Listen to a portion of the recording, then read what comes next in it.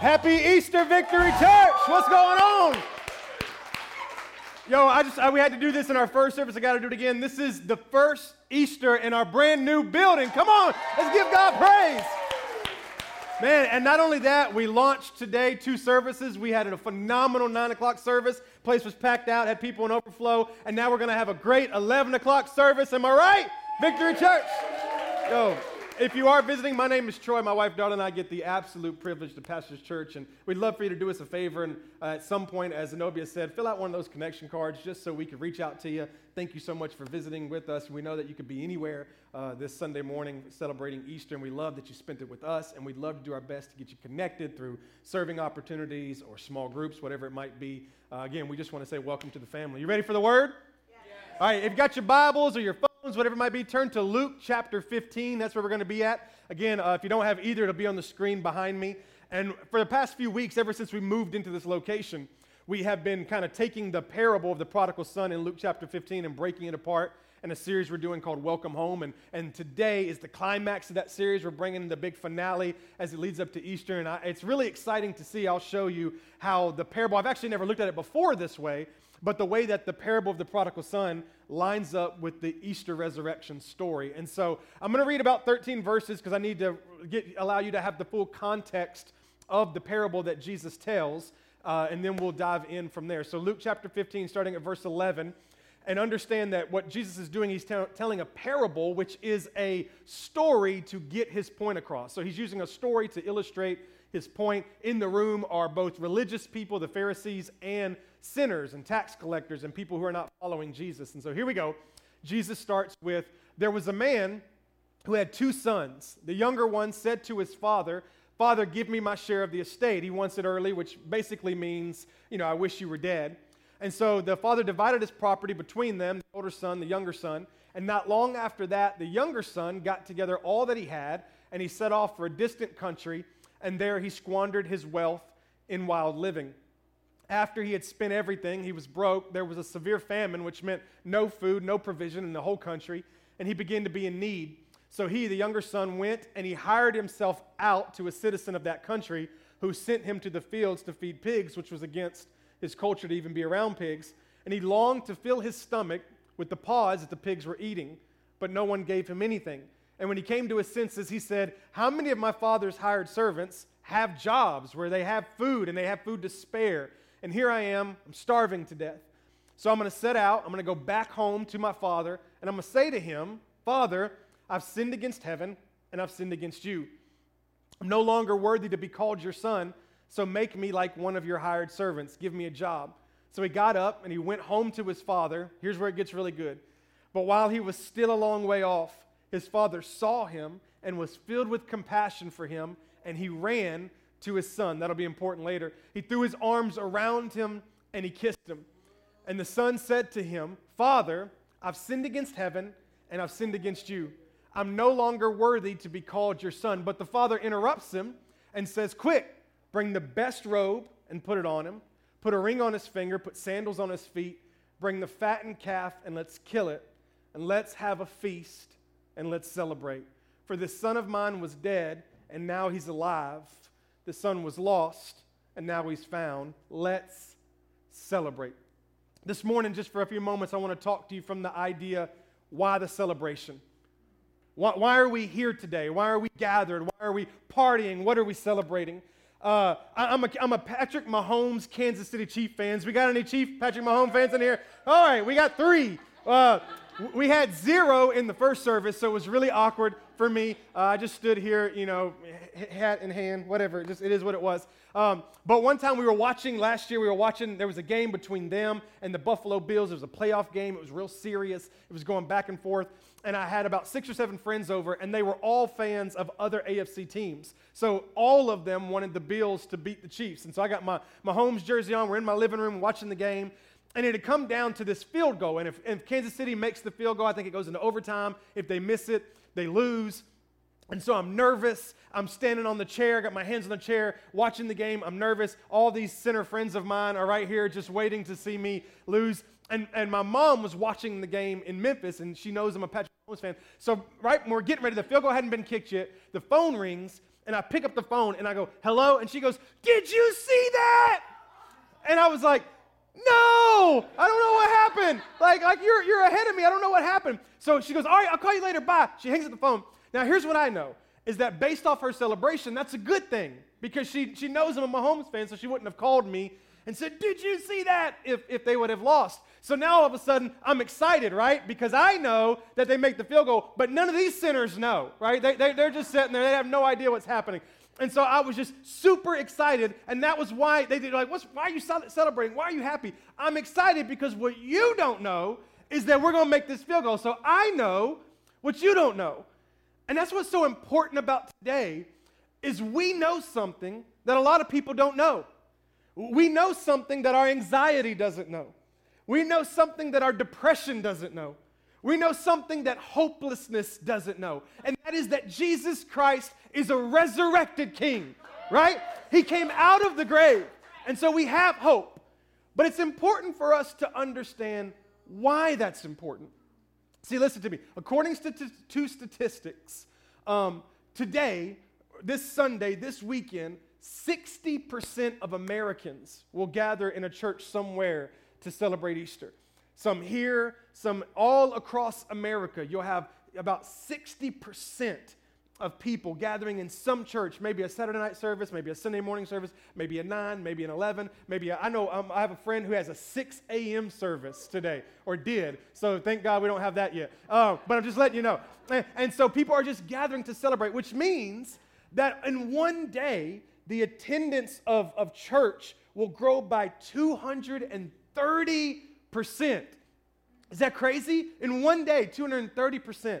So Easter is by far the highest attended, or will be the highest attended Sunday service of the year. But my question is, do we know why? Like, we're here, but do we know why we're here? We're celebrating. Do we know why we're celebrating? We're screaming, it might get loud. But no? All right, just me? But do we know why we're screaming it might get loud? Since the early 19th century, people have been trying to make Easter about something other than Jesus Christ. Been trying to make Easter more about pastels than power, right? It's been this journey to try to make it more about a seasonal holiday than to make it about the resurrection of Jesus Christ. And if we're not careful, we will find ourselves focusing more on eggs than an event. And so I want us to understand something, that we're here today because an ethical or a, how do I say this? A simple ethical message about hope and about love is not what's going to turn, or is not what did turn lives upside down. This message, just an ethical message, just a hopeful message, just a, hey, that a boy, you'll be okay, or it'll get better. That ethical message is not what turned people's lives upside down, much less the entire Roman world. We're not here celebrating just because we're hopeful. We're not here celebrating because we need a good encouragement and an attaboy. We're celebrating because of what it took to turn life upside down and what it took to change the Roman world. And that is a resurrection. And so we're talking about the resurrection. And with that, we're going to talk about this. What's the purpose of the party? Why are we here? Why are we celebrating? What's the purpose of the party? So first, let's go back to Luke 15 for a moment. And I want you to see something. In Luke 15, this party's happening. And the older brother comes home from work. The Bible says that he hears singing and he hears dancing. He hears commotion and noise. People, I've used this word before, and I will see how many deaf ears it falls on. He hears people getting crunk.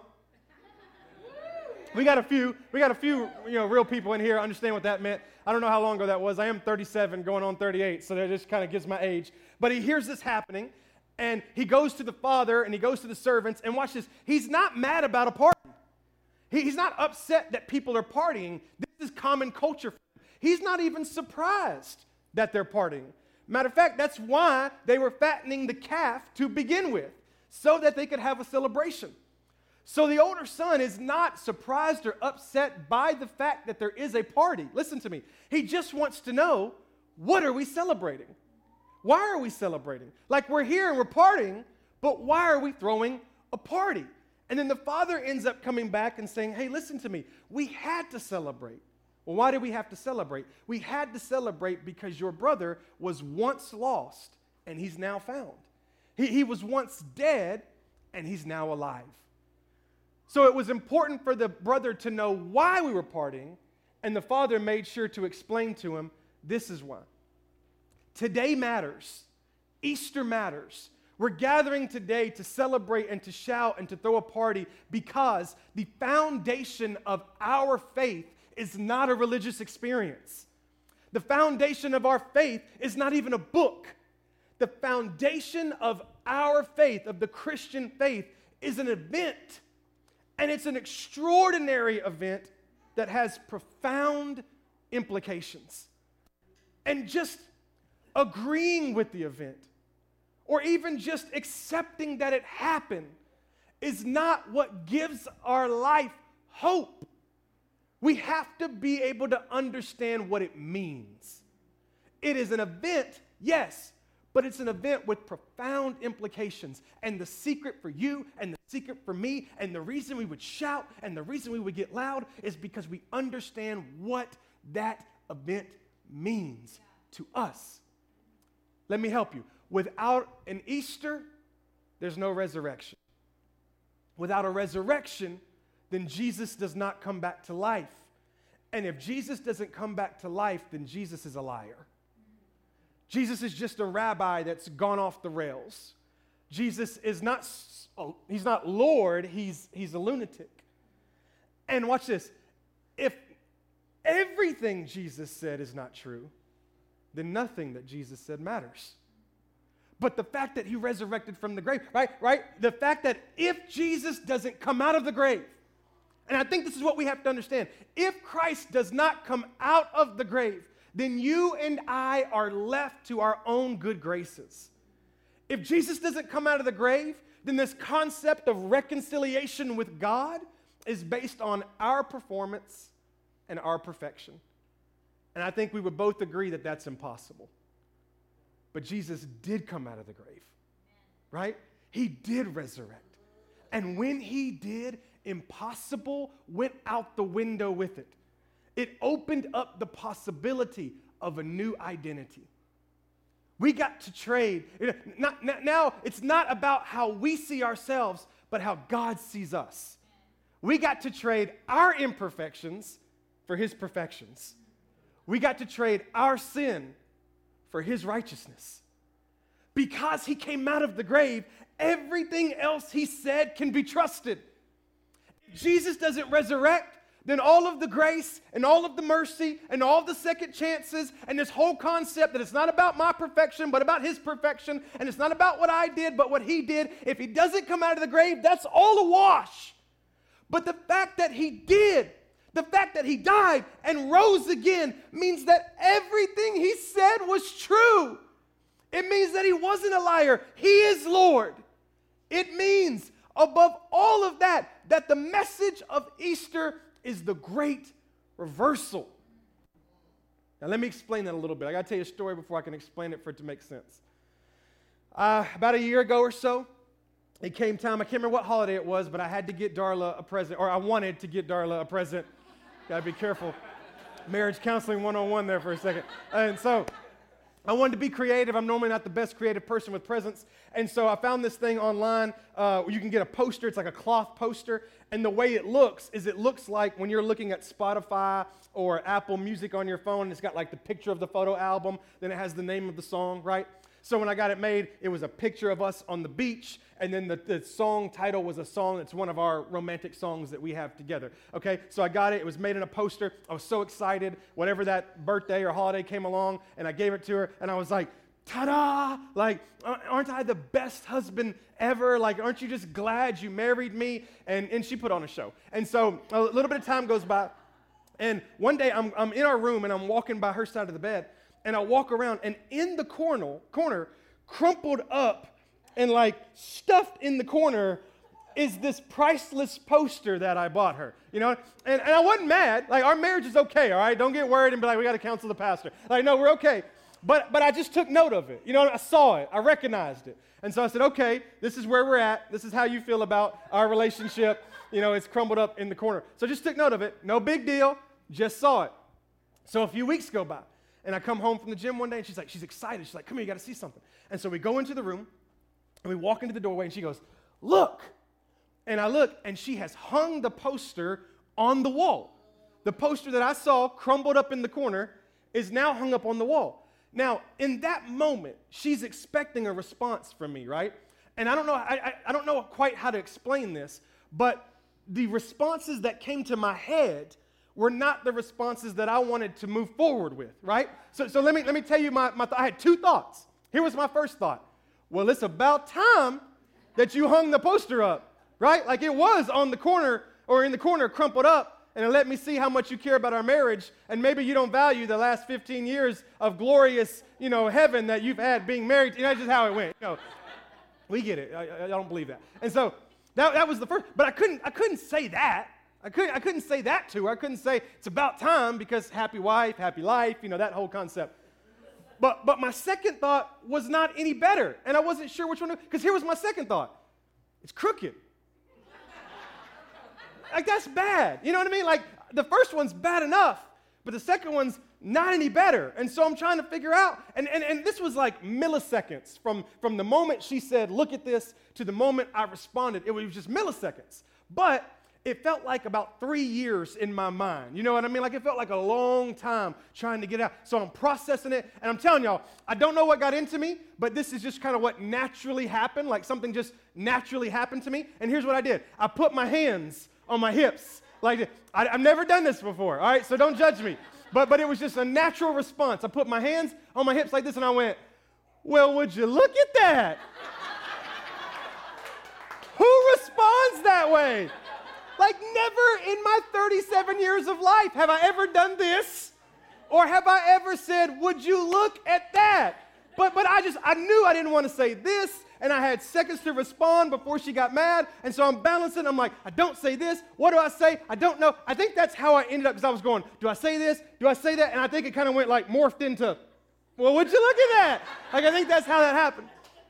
And she was so shocked by it that she immediately just busted out laughing. Like, she didn't know what else to do because it was so odd and random. And now I'm laughing, and she's laughing, and once we get through all of our giggling, she goes, what in the world made you say that? And I was like, sweetheart, listen. For you to understand what I just did, motions and all, for you to be able to grasp that, you would have to understand what my other option was, right? You would have to understand what I was thinking, what the alternative was for me to get to this point. And this is how I've been thinking all week in preparation for Easter Sunday. I've been thinking about the fact that not one of Jesus' disciples expected a resurrection. Not one of them. It's proven in the fact that when they go to Christ's tomb and it's empty, their first thought is that somebody has moved this rock and kidnapped his dead body. Like nobody immediately went, maybe he did what he said he was going to do. Nobody assumed that. They assumed that his body had been stolen. Could you imagine waking up one morning expecting to go to a funeral, and by the end of the day, you're celebrating a resurrection? Could you imagine that shift? And so as I'm processing that, and as I'm processing this story with Darla and this poster, here's where I arrived at. Sometimes to fully understand someone's actions, you have to first consider their alternative. In order for you to really understand why somebody is doing or acting or responding the way that they are, it's important that you gather the information of what their alternative was. Here's what I mean. The disciples are excited beyond understanding to the point that they would give their entire life and eventually die for the gospel. They're excited because of the alternative. The alternative is that Jesus is dead. The alternative is that all hope is lost. And so because of the alternative, because he isn't dead, and because that everything he said is true, and because their hope is alive, it starts to influence their response. And it made me think about everybody in the Bible who responded a certain way because of Jesus because they didn't have to experience the alternative. Let me give you some examples. It made me think about the woman with the issue of blood. The Bible says that this woman for 12 years has this internal bleeding issue, and that she's gone to every doctor and she's spent every dime she has, and she has had zero relief. And Jesus comes in and heals her. And the Bible says that she falls down at the feet of Jesus, and you can define her actions based off of her alternative, because without Jesus, it's another 12 years of bleeding. It's another 12 years of pain. It's another 12 years of discomfort. It's another 12 years of being let down.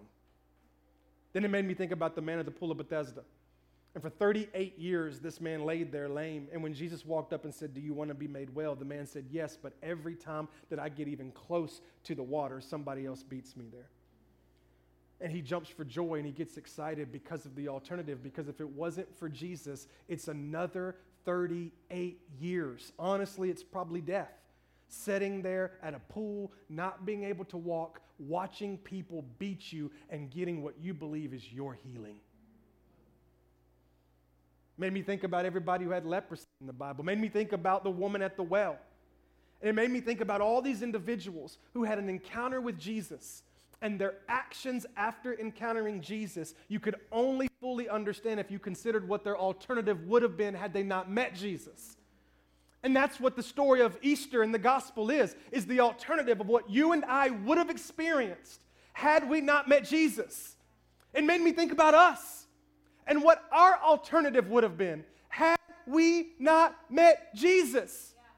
Yeah. If it's not for Christ, our alternative is learning or is walking in a faith that's operated by works.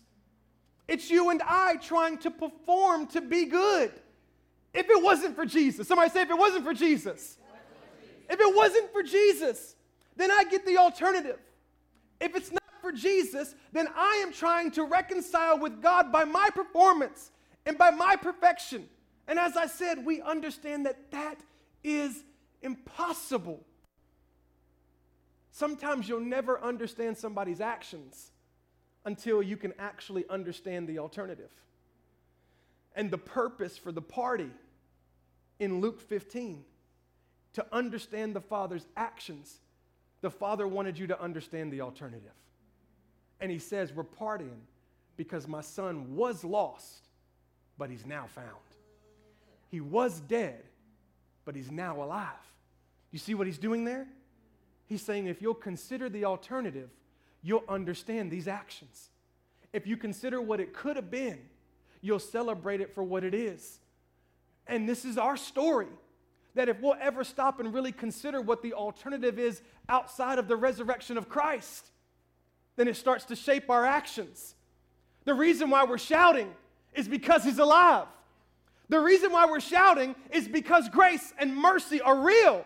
And because despite my actions, it's his works. And it's not about what I do, but what he did. And it's not about who I am, but who he is. That's the alternative. And so I praise Jesus for it. I was thinking about that there's some people in here who, if you knew, you'll never quite be able to understand their tears until you know their trials. You know what I mean? Somebody in here who you won't be able to understand their praise until you can understand their past. There are people serving every week that you'll never understand their commitment until you understand their past conditions. And sometimes our actions are decided by where we could have been, or where we should have been, or where we would have been. I wonder if there's one person in here that would say, if it wasn't for Jesus, right? If you understood where I would have been, if you understood where I should have been, if you understood where I could have been, you would know why I'm excited to be in the presence of God. Understand the alternative. This is what it's about. It's not about a church service. It's not about pastels. It's not about eggs. It's about the fact of where I would have been if it wasn't for Jesus. The Easter message is the good news of who he is, the Son of God. It's the good news of what he's done. Died on a cross for our sins and resurrected from the grave. And it's the good news of what he brings. And what he brings is the great reversal. And this is where Luke 15 and the Easter message come back together. I've got to explain something to you that you might not know of to fully understand the power of this great reversal. So let's go to Luke chapter 15. We're going to read a couple of verses. Watch what it says. It says, "But the father said to his servants, 'Quick, bring the best robe and put it on him. Put a ring on his finger, put sandals on his feet. Bring the fattened calf. Let's kill it. Let's have a feast, and let's celebrate.'" I've read Luke 15 a lot of times in my life. I've preached it a few. And I always thought, when I read Luke 15, I always thought the power of the parable was in the party. And what I've learned recently, and why it's important for you to understand it on Easter Sunday, is the power of the parable is in the party, but it's in the alternative party. See, what you might not have known is there's actually two parties in this story. One party that was supposed to happen, and it didn't. And one party that was never supposed to happen, and it did. And when you understand the story behind these parties, you start to understand the real message of Easter. In their culture, in Jewish culture in that day, it was pretty common for a young man to leave his family and go experience life with Gentiles. And there was this rule, because most of the time when young men would do that, they would end up wasting their wild living, because that's wasting their money with wild living. That's kind of what we tend to do at young ages. And then they would often come back home. And so this was a common ritual for people. So they created a ceremony that was known in that culture. And when that son would go away and come back, the men of the community would come and meet that son at the gate of the community. And they would be holding a clay pot of burnt beans. That's what they would have in their hand. And it was a ceremony called the kazaza. And what they would do is they would take that pot and they would throw it on the ground and break it right in the feet of that, or right at the feet of that young man. And they would say to him, "That pot represents our relationship. As that pot is broken, our relationship is broken." They called it the cutting off ceremony. There was another word for it. They called it the ceremony of shame. And this is just common culture for him. And the more I understood that, watch this. Then here was the revelation I had, is that when this son decides that he's going to return home, he's expecting this ceremony. This is what he expects to happen. This is their culture. He expects that they're going to say, "You can no longer belong here as a son. The only way that you can come back into this community is to get a job and come in as a servant or a slave." And here's how you know the son knew it. Because when he started considering going back, remember when he prepared his speech? He said, "I'm no longer worthy to be your son. Let me be one of your hired servants." This son is completely aware of this ceremony of shame. And yet he decided to go home anyway. He was so desperate. He was in so much pain that he would have rather gone home and be made a fool of than to continue to try to do it on his own. And so when he makes this decision, this was mind-blowing to me. When he makes this decision and he starts heading home, the entire time he's going, y'all, the entire time he's moving towards home, he knows that what awaits him, that he'll get to the gate and the men of that community will come running and they'll meet him with this pot of burnt beans and they'll throw it at his feet. And they'll say, "This relationship is broken. And you don't belong here anymore. And you're no longer a son, you're a servant." And when I understood that, it made another part of the story change for me. I've always read that when the father saw him, the father took off running. And I just assumed it was more emotional. Like if you've ever had somebody who was out of town for a while and they flew back in town and you're at the airport and you see them and you like run to embrace them because there's more of just emotional, like, "I missed you." And that's what I always thought it was, that the father was representing how much he missed him and he's running to him. And then all of a sudden it hit me. When the father saw him coming, the father said, "If I don't get to him before they get to him, they're going to come with that ceremony of shame, and they're going to break that pot at his feet, and they're going to tell him that the relationship is broken, and he's going to hear that he can only enter in as a servant or a slave, but not a son. And so I got to get to him first. And so the father took off running so that he could beat the other people to his son, so that he could let him know, you're not going to enter in here as a slave, you're going to enter in as my son. That was the message of Easter. That's the great reversal. That for every one of us, we assume that because we've messed up, we can only enter as a slave. But the death of Christ and the resurrection meant there was this great reversal. When the Bible says that he ran, Jewish culture, men would wear these tunics. They were dresses, basically. And so for them to actually be able to run, they would have had to pick up the tunic to be able, to be able to run through. Yeah. Let that sit in your head for a moment. But what would it have done is it would have revealed his legs in public. And it was a rule in their culture that men did not reveal their bare legs in public. And if they ever did, they would bring shame upon themselves. So when the father takes off running to the son, what he's doing is taking all of the shame and putting it on himself so that his son doesn't have to take it. This is the message of the gospel. This is why we celebrate. Because Jesus Christ, God in the form of Christ, gets on the cross and dies. Watch what Hebrews 12:2 says. He's fixing to take on the shame, fixing our eyes on Jesus, the pioneer and the perfecter of our faith. For the joy set before him, he endured the what? The cross, scorning its what? Shame.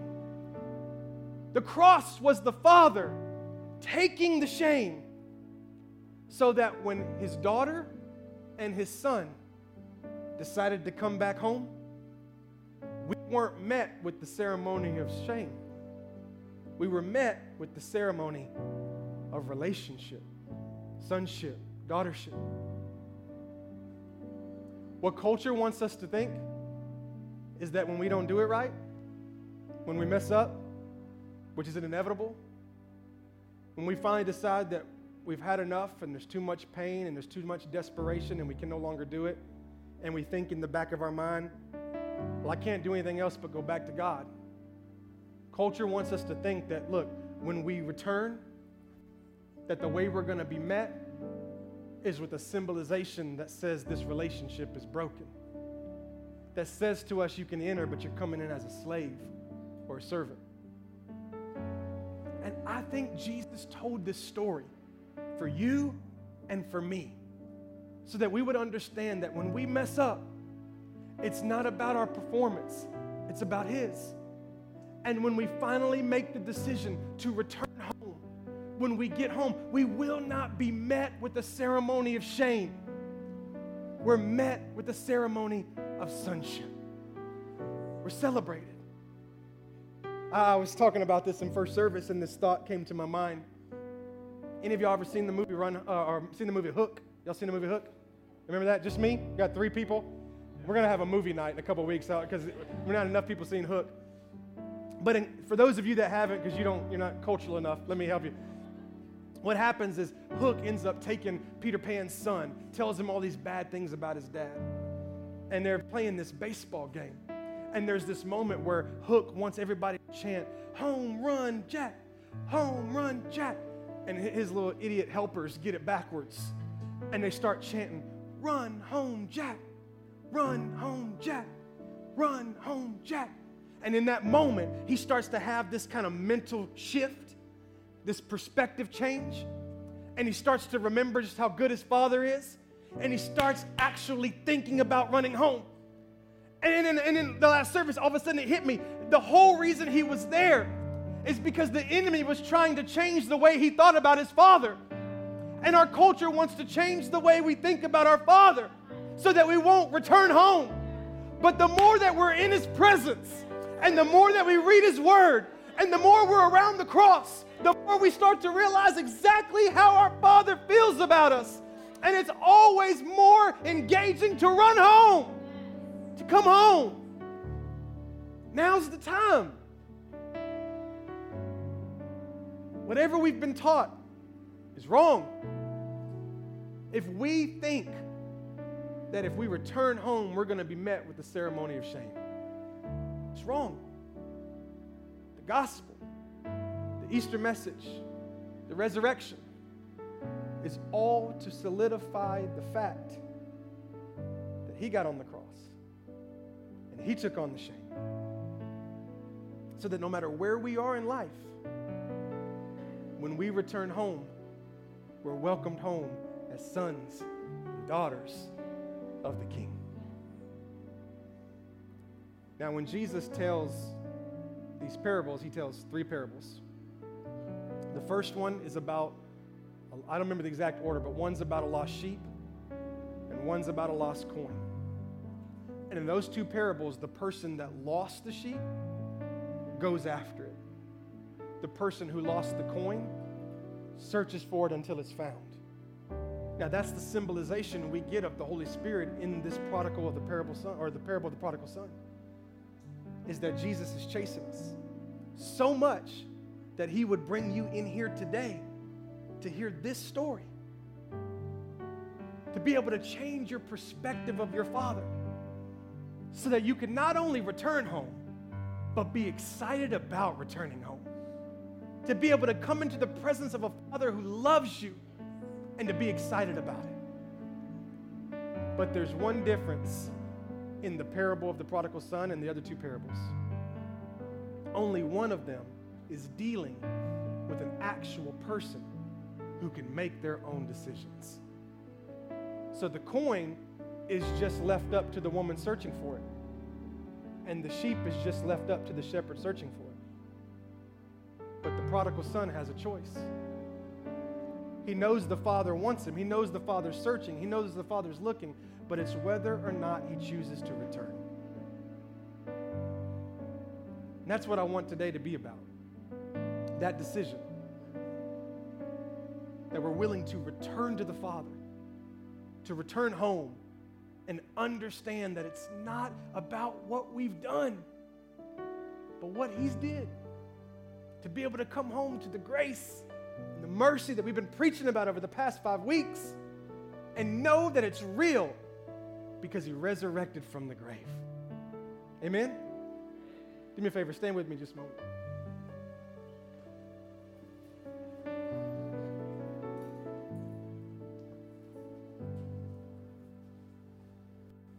So why the celebration?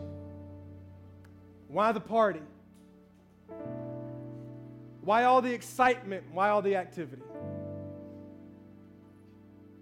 Because the second that Jesus came out of that grave, everything he said was real.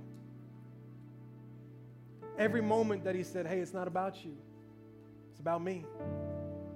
Every moment that he said, you're forgiven. Every moment where he said, it's grace. It's not your performance. Every moment where he said, I loved you and died for you while you were yet sinners. When he said you'd be reconciled to God, when he said you'd be healed, when he said you'd be set free. For he who sets you free, you'll be free indeed if the Son sets you free. Everything he said became real the moment he got out of that grave. And I think the enemy likes to tempt us and lie to us and confuse us so that we'll stay away and not be able to experience it. But today, we're here. And what an opportunity and what a moment to say, you know what? I'm coming back home. I'm coming home. I'm coming home to the Father. I don't know how I'm going to be received. It's been a while since I've been here, and I was doing this and I was doing that. I'm not sure how. Let me, like the son, let me prepare my speech for God. The Father says, be quiet, put that away. Puts his arm around you. Get him a robe. Get him a ring. Let's get some sandals. Get that calf in here. Come on, let's celebrate. What are we celebrating? We're celebrating that my child was once dead and is now alive. We're celebrating that my child was once lost but is now found. Were they found by their performance? Did they come alive based off their efforts? No. They were made alive and they were found by the resurrection of Jesus Christ. Amen? Father, I pray right now for every person in this room.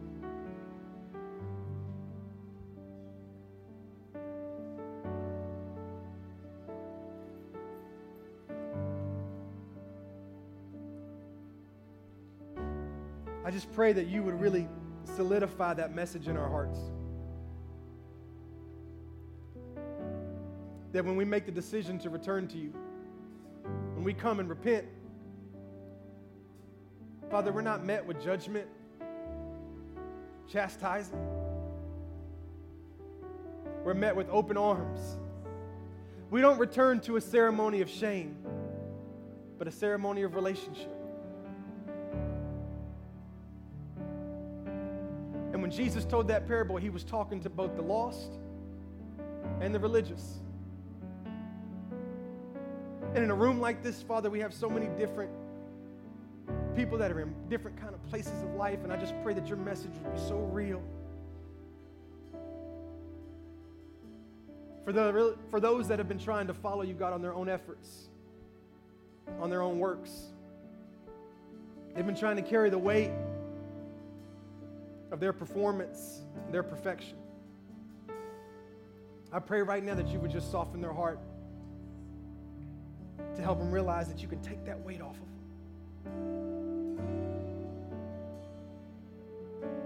For the person that chose to walk away from you, to quit following you, the one who's been worried about what they're going to return to, I pray that you would speak to their heart right now and help them realize that they're not coming back to a ceremony of shame.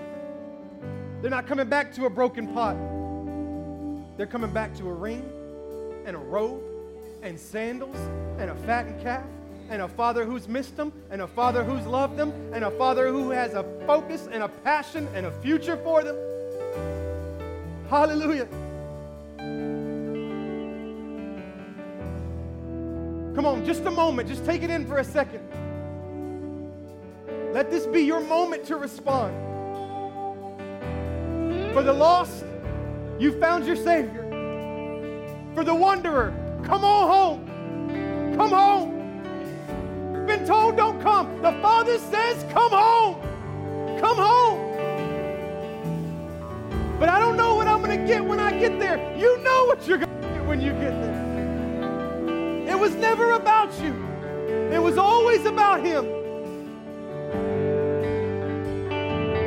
Father, your Holy Spirit do what only it can do.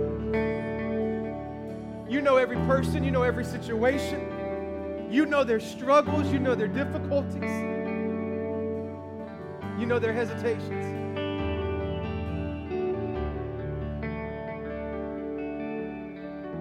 Allow your grace and your mercy right now to flood in this place.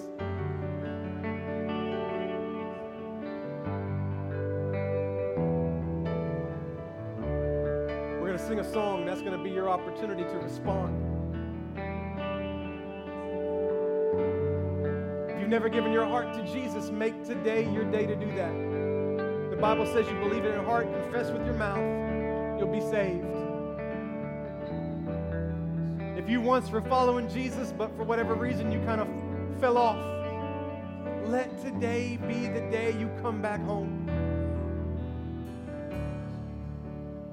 Maybe you've been coming to church, but what you were taught was more of a religious mindset. And so like the older brother, following God has been exhausting for you. Be set free today.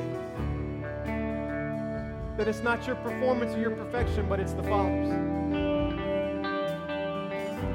Hallelujah.